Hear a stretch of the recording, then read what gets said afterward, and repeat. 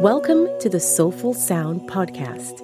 I'm your host, Simone Niles, and I hope you enjoy today's Soulful Sound coaching.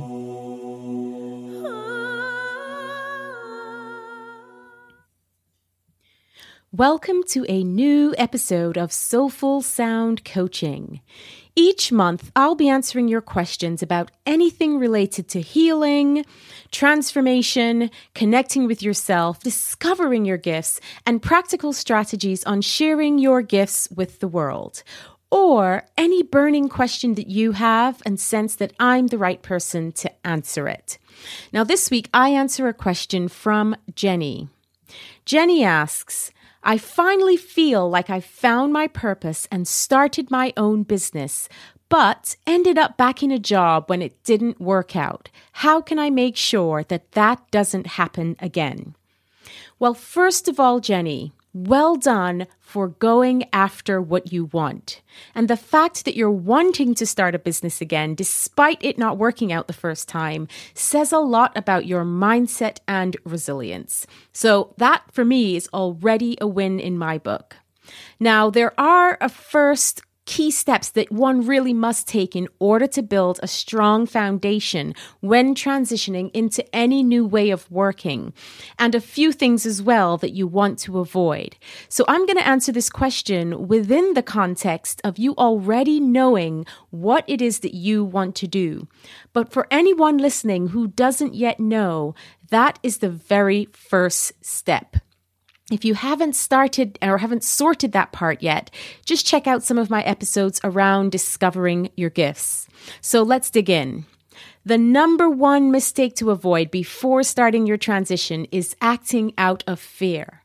Now, fear is a big one for sure. Most people wanting to leave their jobs and to start a business have fears about it. This is common. This is very frequent.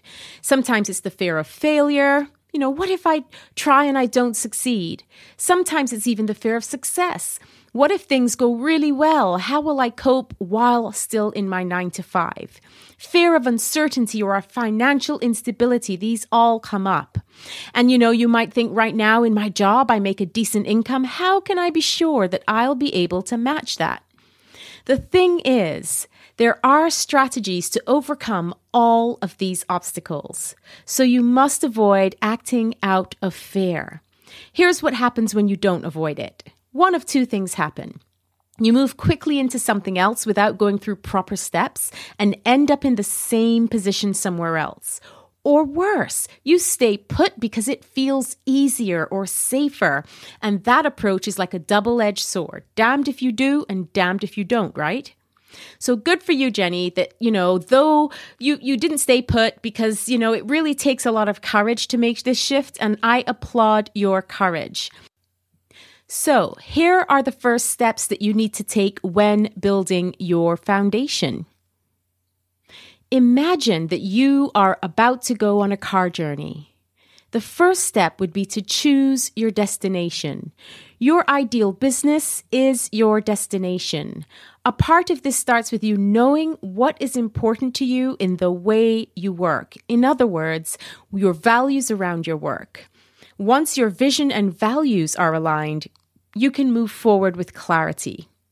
So the next step would be to map out your route. Now, I don't know about you, but I look for the most comfortable, straightforward route when I'm about to jump in my car. And sometimes that's the most scenic route, and sometimes not. Perhaps you want a route that also has some stops along the way to rest and refresh yourself for the next part of your journey. And so when en route to your destination, you want to explore the best route for you. Do you want to work alone or build a team? Do you want to work from home or have an office somewhere? There are many elements to consider when moving towards your ideal business. You want to get clear on the must-have elements in your business, meaning those which are a must in order to create your ideal, because you want to begin with your ideal and work with that in mind.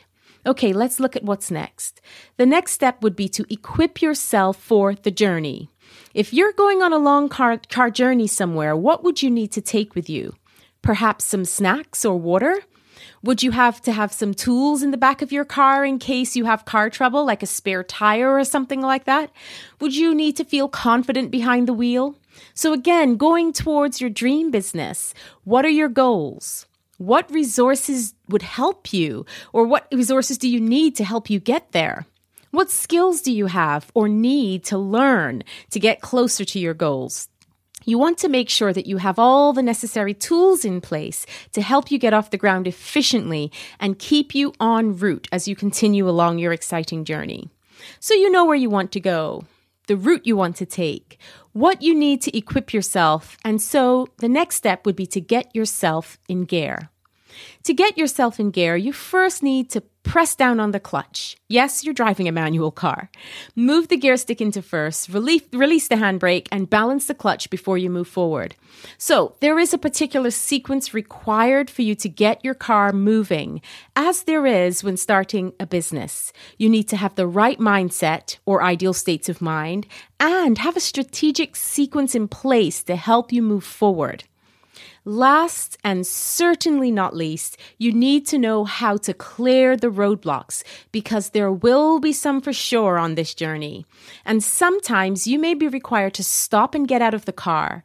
Other times you may take a small detour. But either way, until you clear the road, you will not be able to reach your destination. So those obstacles that have stopped you so far from doing what you love and going after your dreams need to be moved so you may clear your path towards success. With all of this in mind, there is what I call a transition sweet spot where you can strategically take your foot off the 9-to-5 job because let's face it, you will be straddling two worlds initially and place both feet firmly into your new business. And this comes when you've started to make money from your new exciting business. So Jenny, and for all of you who've had similar experiences or want to avoid going back to the job model, make sure to put these steps in place first to build a strong foundation of your ideal business.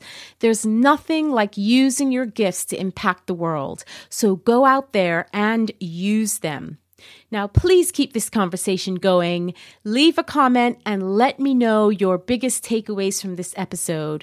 Go out there and have an outstanding week. I'll see you soon.